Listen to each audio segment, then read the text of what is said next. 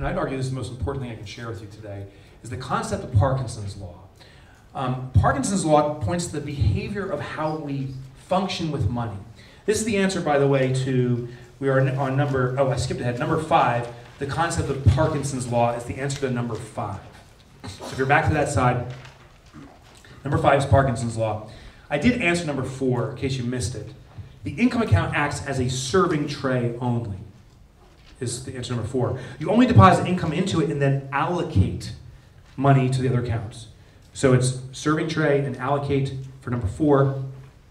Number 5 is the concept of Parkinson's law. So let's go into that.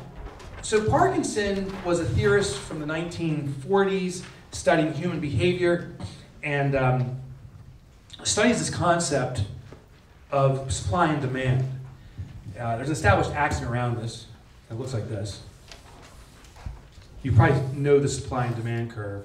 What we've been told in Economics 101 is that as demand increases, supply will increase to meet demand, right? The more people want to consume the products you have to offer, the more you'll create them. The more that people want what we're doing, the more competition will set in. That's the supply-demand curve. And he said, this is accurate in some cases, but in many cases it's not. He goes, from a behavioral aspect, it's actually reversed. He said it's actually as supply increases that demand will increase in many cases. And we already talked about this. The plate of food. As the supply of food has gotten bigger over time, bigger supply, our demand has increased for it. My addiction, my food addiction is chocolate chip cookies. I mean, I love chocolate chip cookies. And if you put one chocolate chip cookie in front of me, inevitably I will eat it. I'll play a stupid game like, oh, I really shouldn't. Right? If you put 15 chocolate chip cookies in front of me, I'll eat more than one. I'll still play a stupid game. I shouldn't. Okay. I'll be sitting in the corner loathing myself. What am I doing? He pointed out as supply increases, demand will increase to meet that supply.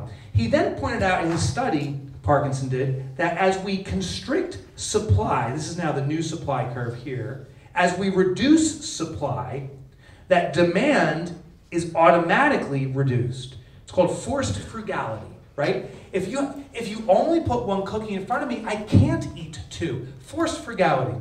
He said there's something else fascinating that happens. As we restrict supply, our behavior around that item changes. If you put one cookie in front of me, that's when I start savoring. I'll lick the plate to get the extra crumbs. 15, it's like, whatever, just cram in my mouth. So I become much more frugal and innovative in its use. This is true for cookies. It's true for money. It's true for toothpaste.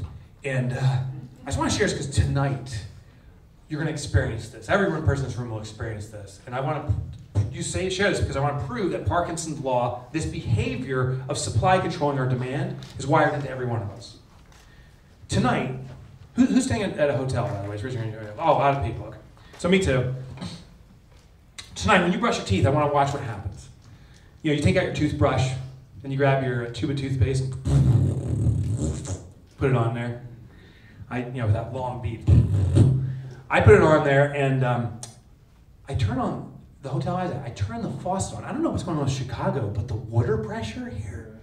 I turn it on, the water attacked me, hits the toothpaste, whooshing, went flying across the room. I'm like, see you, toothpaste, good seeing you. It's been a pleasure, but not really. And then I had a brand new tube, so what do? I put it on there. I start brushing away. When there's a full supply of toothpaste, if there's waste, who cares? We got more. Just go, baby, go. But tonight, one person in this room will have that, you pull your toothbrush, you look at your tube, and it's that shriveled up prune, you know what I'm talking about? A prune-like gnarled toothpaste. So what happens in that moment? You become a superhero. That's what happens. The power, those workouts you've been for your entire life is now going to pay off. Right? You see that empty tube of toothpaste, you're like, okay, game on, mother. Game on. I've been waiting for this moment. Right? And you're in your hotel room saying this to yourself, by the way. And then you grab the tube of toothpaste, and that's when you start the twisting and the turning. You're like, come out of there. Come here. You had that vein you didn't realize you have on your forehead starts pulsing in the mirror. Neighbors in the hotel are like, what the hell's going on over there? It's a murder. You're like, you son of a bitch, I'll kill you. phone gets called. You know, you start twisting it. The innovation's unbelievable. Some people tell me they put it in the door jamb and start slamming the door. One guy told, oh, cut off the back side of toothpaste. Go the other way, baby. In through the outdoor. Which when he said into the outdoor, I'm like, that's just... You're screaming in a hotel room by yourself saying into the outdoor. Then, What? Have you ever had the turtle-headed toothpaste? You know what I'm talking about? you know, the double thumb grip. You put both thumbs behind the toothpaste tube and you're, come on. You start pushing, and all of a sudden, with enough garnished strength, the little turtle head starts poking out. It's like, hey, what's going on?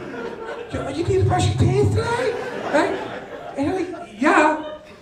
But the only way to get that little turtle is you have to grab your toothbrush. So just for a second. One thumb launches over, one hand launches over, and as you release the thumb, it's a turtle after all. It's like, oh, I know what you're doing, bitch. Right? And you're like, oh my God. Somehow, miraculously, you scoop out one droplet of toothpaste on one bristle hair, and you're like, that's all I wanted, that's all I needed, right? That's the turtle. And listen, the story here is supply of the toothpaste gets restricted. We become more innovative in using it. Frugality, we keep on using it. I bet you a new tube of toothpaste lasts you, I don't know, 4 weeks. Well, how about an empty one? I bet you can stretch that one for 3, sometimes 4 weeks, right? Parkinson's law. Now here's the beauty. You are living it, because you laughed at it, it means you're doing it. You are living Parkinson's law. Every human being is. And that means it's wired into us for toothpaste, for cookies. It's wired into us for money. You see, this is the toothpaste tube down here. As we start constraining and restricting the amount of cash available to operate our business, it will force frugality. It will force you to find ways to make the business operate.